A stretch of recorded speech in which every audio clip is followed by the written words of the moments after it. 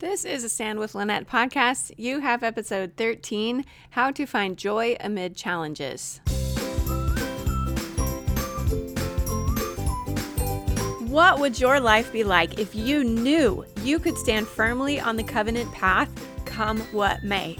My name is Lynette Shepard, and I am here to help you do just that. If you are a Latter-day Saint woman with a desire to brighten your faith as the world grows darker, you are in the right place. Together, let's stand. Hello, my friends. Welcome back to Stand with Lynette. I'm so glad that you're here to wrap up our fundies. We are going to wrap up our self-care fundamentals this week by focusing on joy and how to find joy amid challenges. If you will recall, we have thus far talked about the fundamentals of eat, sleep, move, breathe, be present, be prosperous, be grateful, and we're wrapping it up today with be joyful. Eat, sleep, move, and breathe have to do with strengthening our body, and you can go back and listen to those episodes if you haven't done so already. And be present, be prosperous, be grateful, be joyful. These are the fundamentals that focus on our mind and our spirit. So the body fundamentals, eat, sleep, move, breathe, they focus on doing. And be present, be prosperous, be joyful, be grateful. Those focus on the mind and spirit, or being. This is what we want to become. So all 8 work together to support our mind, body, and spirit, allowing us to have a fullness of joy. But before we dive any deeper into how we can really get that fullness of joy and find joy amid our challenges and our circumstances, I want to take a moment to read the review of the week. This is from Mel B. Thank you for bringing to light the simple truths that many of us still believe. With all the competing voices in the world, it is a strength to find like-minded souls who voice the truth. It helps me feel motivated to stand and stay strong. The weekly podcast topics are the things I need to hear right now. I also enjoy the challenges each episode to apply the things taught. Thank you for your enthusiasm and encouragement. Well, thank you, Mel B, for leaving this thoughtful review. I super appreciate it. If you will contact me on Instagram, via DM, via email, via contact form on my website, LynetteShepard.com, let me know I read your review. I would be happy to send you a little gift as a thank you. And the same goes for any of you who would be willing to leave a review. If I read it on the air, I would be happy to send you a gift as a thank you, because these reviews really mean the world to me. They help me to find more people who I can help. So thank you to all who have left a review, and thank you, Mel B, for this review of the week. Okay, let's get back to our topic of the day, which is joy and finding joy. This is the crowning jewel of all of our fundies or fundamentals, and it can also be the most difficult to find. Anybody knows it is not easy to be joyful, to find joy when life is hard. And let's be honest, life for many people is very hard right now. I don't know about the people in your life, but my husband is serving as a bishop. I was recently released as a Relief Society president.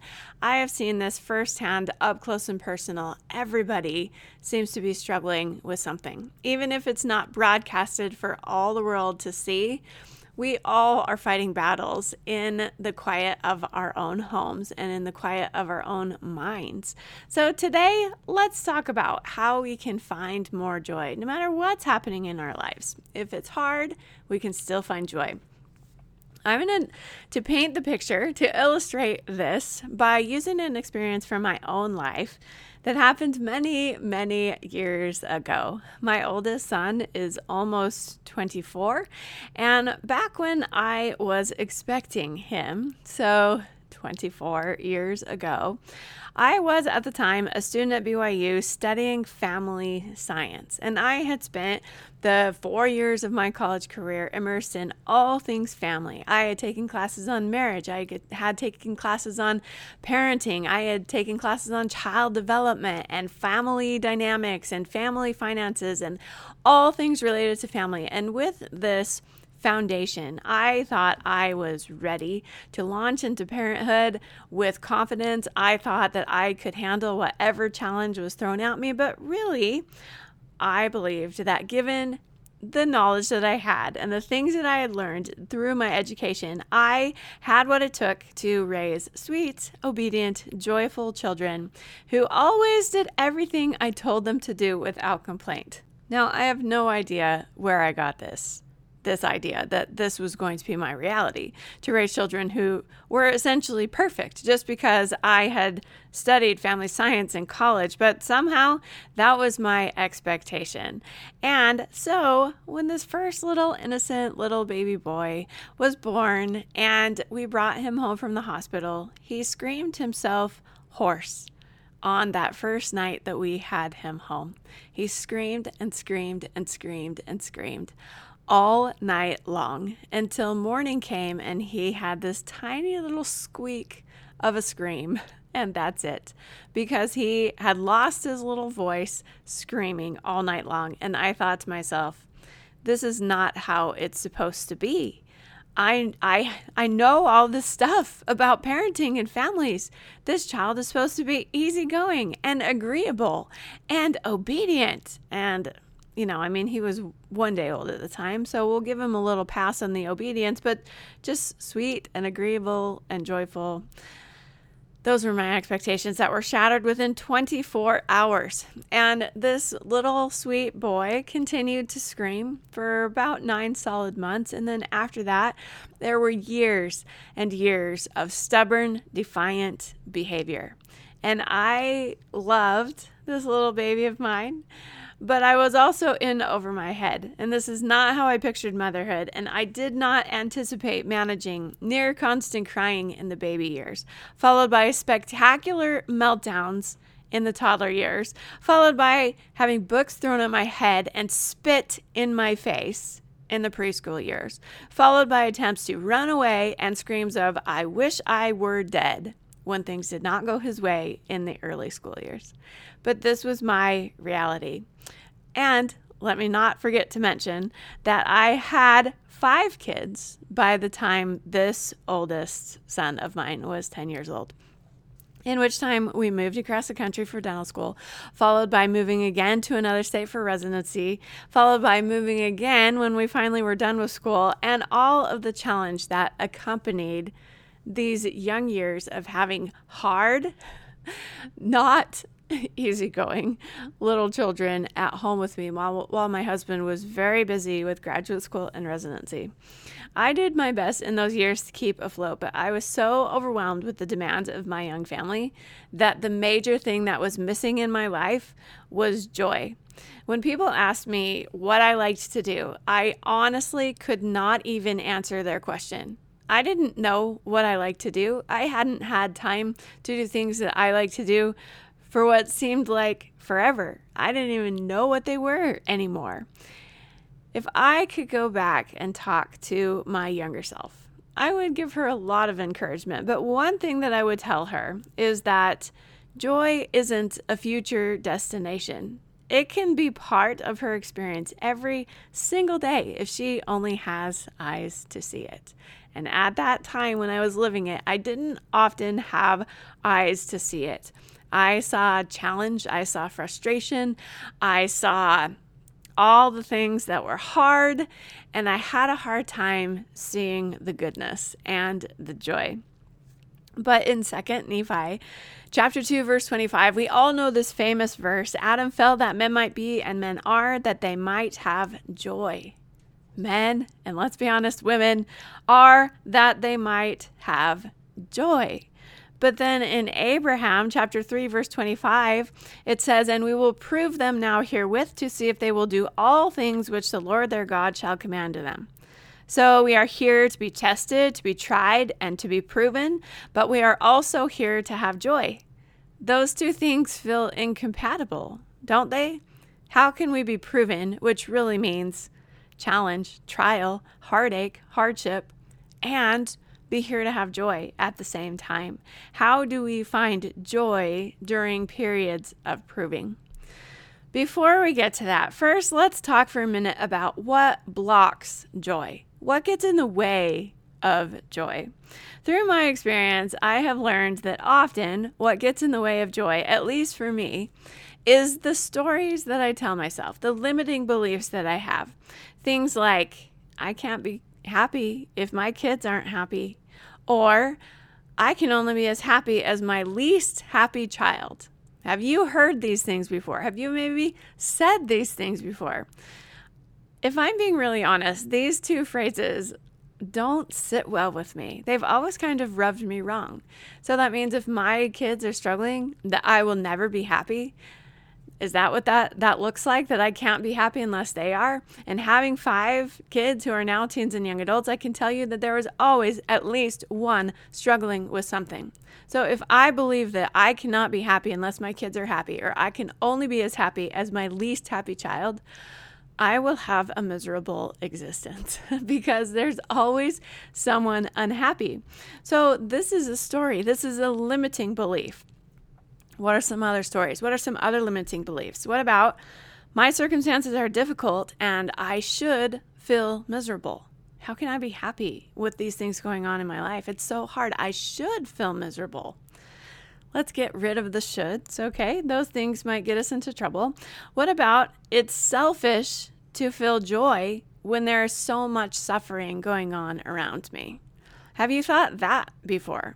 It is not hard to look around and see suffering going on around you, whether directly around you, in your immediate circle of influence with your family, your neighbors, your friends, your ward members, or on a global scale with wars happening, with school shootings happening in Texas just a couple of weeks ago, with other major catastrophes and challenges and hardships. How can I feel joy when so many people are suffering?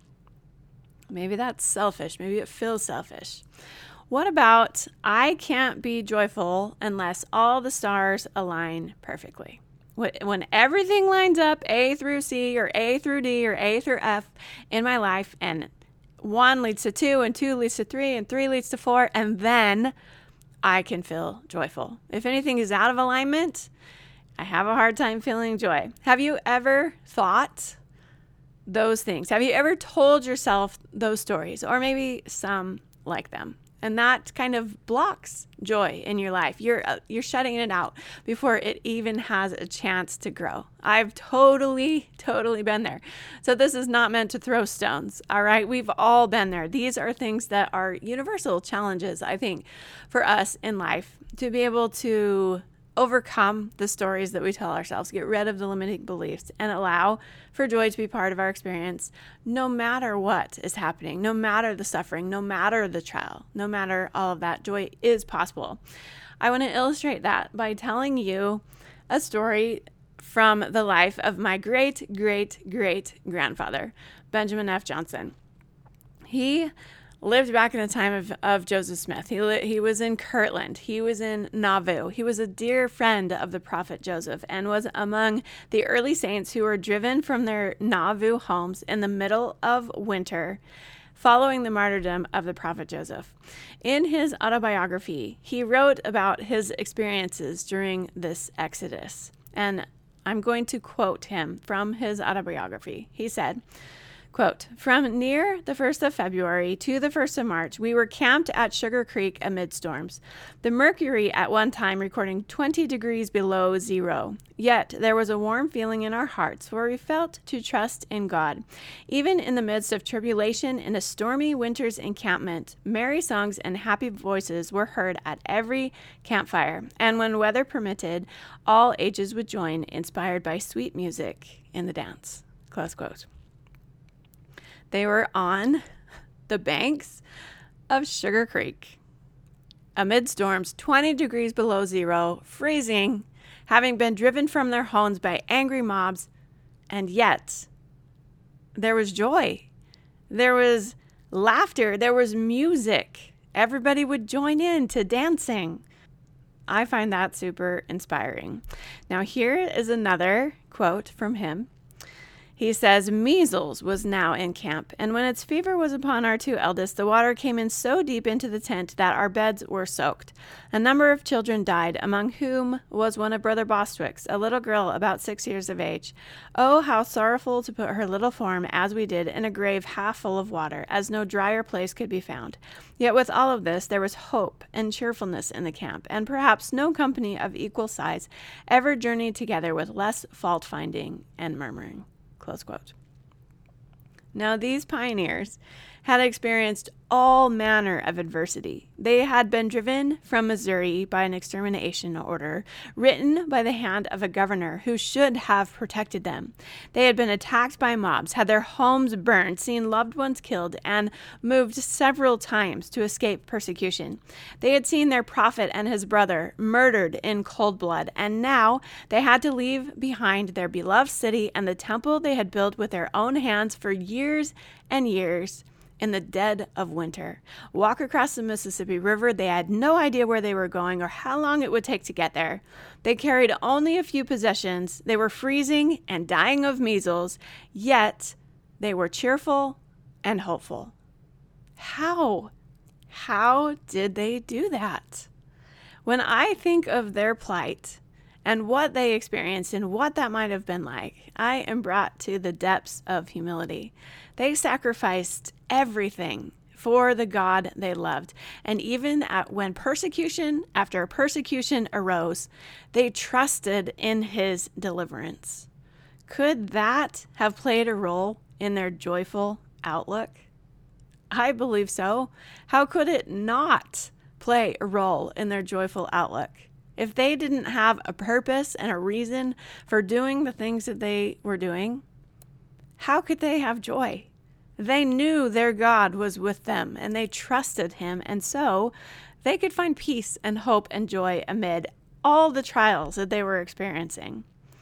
There will always be hardship in our lives. We may not be like the pioneers, having to leave our homes in the dead of winter at the threat of mob violence and walk and walk and walk and walk to an unknown destination amid all of the challenges of that life on the trail. Hopefully, we won't have to do that. But there are other hardships that each one of us face, because that is part of the proving it talks about in Abraham chapter 3. But we, like the pioneers of old, can find joy amid the challenges of our lives. So let's talk about ways that we can do that. The first way that you can find joy amid your challenging circumstances is to give yourself permission. And this may sound simplistic, but you don't need to wait for anything to be joyful. You don't need to wait for your circumstances to improve in order to be joyful. You don't need to wait for your kids to be happy to be joyful. You don't need to wait till you find a job, or until this health challenge goes away, or until your child grows out of whatever stage is so hard in order to find joy.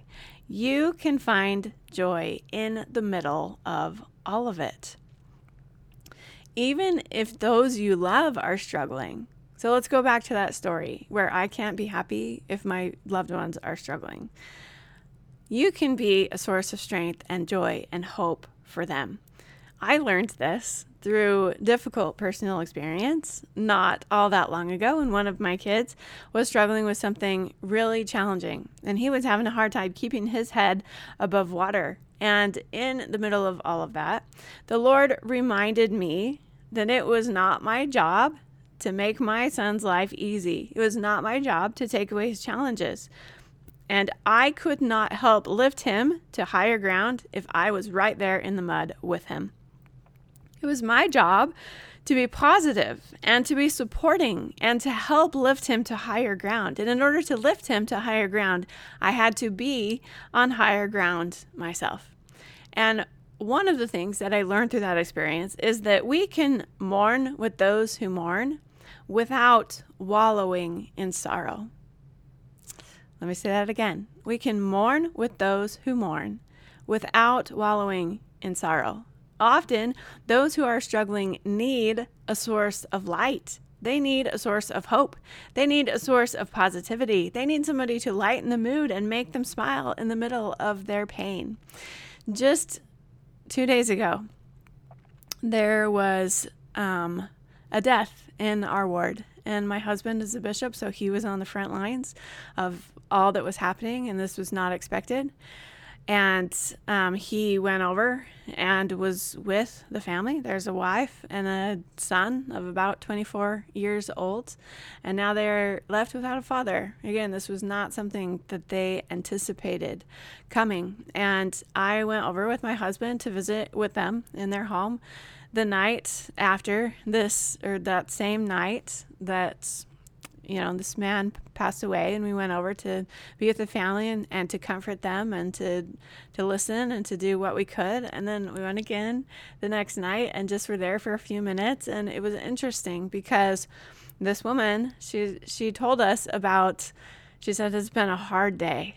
Obviously, we can appreciate that. It has been a hard day. This is the day after her husband passed away. And she said, but you know what's getting me through is humor. And she told us about an experience that she had with making a call, that she had to make all these calls to tell all the people, what had happened. And she made a call, and somebody told her a story that made her laugh and made her smile. And she recounted that to us when we were there that night as just like, okay, like, this lightness is just, I can breathe for a minute. I can laugh for a minute. I can feel better for a minute. And so we can comfort those who stand in need of comfort and mourn with those who mourn, while still keeping a joyful outlook and helping to share that with them and lift them to higher ground. Okay, so that's number one. Give yourself permission. The second is to look for the joy. Sometimes we have to look harder than others. When things are very challenging, joy may not be evident. We may not be able to see it right off the bat. We may have to look a little deeper, but it is always there. And often I have found that it is there in small and simple ways that we would probably miss if we weren't looking for them. Things, little moments that happened, funny things your kids say, watching a sunset, seeing something in nature that just sparks a moment of joy or peace in you. Little things. These don't have to be huge things. Often when you're in the middle of something challenging, they aren't huge things. They are little things. But look for them. Pay attention. Realize that they're there. The third thing that you can do is to write a joy list. Basically, this is just a list of all the things that bring you joy. So think about it. What brings you joy? Write those things down. It could be as simple as, I'm going to turn on music while I'm making dinner, and I'm going to dance while I'm making dinner, and that's going to bring me a little bit of joy. It could be as simple as sitting on the back porch and watching the sunrise or watching the sunset. It can be taking a walk outside. These are things that are free, that cost nothing but a few moments of your time to stop, to look, to pay attention, and to experience the joy of that moment. It could be something bigger, maybe like going to a museum or going to the beach or going on a trip somewhere. Sometimes those things aren't always things that we can do at the spur of the moment when we need a little upliftment or a little extra joy in our life. So as you're making your list, write down everything. Keep it handy. Maybe some big things, some smaller things. Maybe those big things you can plan and schedule and put on the calendar so you have something to look forward to. And those small things that don't cost any money, you can just, when you're having a bad day, when you're feeling overwhelmed or whatever, just pull out your list and do something on that list. Purposefully bring joy into your life. Now, maybe you're like I was back when I was younger and had a bunch of little kids, and I didn't even know what brought me joy. I had forgotten what brought me joy. And if that's the case, think about what brought you joy years ago. Maybe back to your childhood, maybe back when you were a teenager or a young adult and you had less worries or less cares in your life. What did you do for fun? What brought you joy back then? Is that something that you can maybe tweak and resurrect in your life today? Or is that something that you've totally outgrown? I think we can learn something about ourselves by looking back at our past and things that we used to love to do and maybe modify those to the present day. One time, a few years ago, I signed up for a 6-month long French cooking class. With a friend and I went every Friday for 3 or 4 hours, and we took this French cooking class, and it was one of the best things I've ever done for myself. I looked forward to it every week. I loved having that few hours to myself with my friend, and we went and we made food that we have not made since, a lot of it, because it's not typical like weeknight fare, right? But it was so much fun. So maybe think about doing something like that. Take a dance class, do something just for you. All right, the next thing that we can do to cultivate more joy in our lives is to learn from nature. Now, I will admit this is a new concept for me, but I love it. A few weeks ago, a woman in my Shine 75 community, which is a challenge that I am running to help women develop spiritual habits in their lives. And I'm going to talk a little bit more about this at a later date, but I have kind of a pilot group going right now, testing it out for me, seeing if it works. And there was a woman in this community who shared that she was struggling to find joy amid some really hard things in her life, and things that just kind of happened that she wasn't expecting, and they had gotten harder and harder, and she was struggling to find joy in the middle of that. And she was just asking for ideas, for thoughts, for support, for maybe things that other people did to find joy in their lives amid challenges. And another woman in the community shared something profound that has stuck with me and that maybe will be impactful to you as well. She talked about how in nature, flowers and trees, they bloom at their own pace. Some trees are green all year long. We have the evergreens. We have the green trees that are in Phoenix that don't really have leaves, they are just green all year long. And other trees, they are green for a few months, and then they lose their leaves and they remain dormant all through the winter. Some flowers bloom every month. Some flowers bloom only once a year, but nature always follows God's laws. And we are like trees and flowers, and we don't all bloom at the same time. Some of us bloom more often than others. Some of us may take more time to build up the energy that we need to bloom, and our blooming season may be shorter than others. But all of those patterns are found in nature, and all of them are beautiful. We all have seasons to bloom. We don't need to pretend to bloom all the time. We don't need to put on an air of joy and happiness when that's not what we're feeling. Maybe it's not our season to bloom. And we can take advantage of those seasons where we're really not blooming by soaking up all the nourishment that we can from living water and from the sun, meaning the Son of God. And get all of that nourishment and store it up in our roots and in our branches so that when it is time to bloom, we can do so with confidence. Remember that the Lord wants us to have joy as He works to prove us.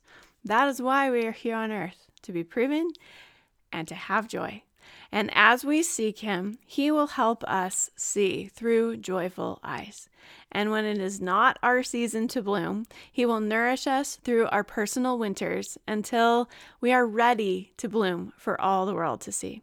So let us seek joy amid the challenges of our lives, whatever they are. And together, let's stand. With that in mind, my friends, your Shine challenge for this week is to write a joy list of all of the things that bring you joy. Again, things that go from free up to maybe vacations or 6-month-long cooking classes or whatever. Put them all on there. Keep them where you can see them. And then when you are feeling down, do something on the list that you know brings you joy. All right, my friends, thank you so much for being here, for learning with me about all of our self-care fundamentals. We have now wrapped that up. And next week, we're going to move on to something different. So I hope you will join me back here again next week. We will see you then. Thanks for being here. Thank you for spending a few minutes with me today. If you are ready to dive in deeper and join the Stand movement, find me on Instagram at Lynette Shepherd. That's 2 N's, 2 P's, and an ARD. or at LynetteShepherd.com. If you like what you heard today, please consider sharing the show with a friend or leaving us a rating or review on Apple Podcasts. That works wonders in helping us to find the people that we can help. Thank you again, and remember, you were born to stand. See you next time.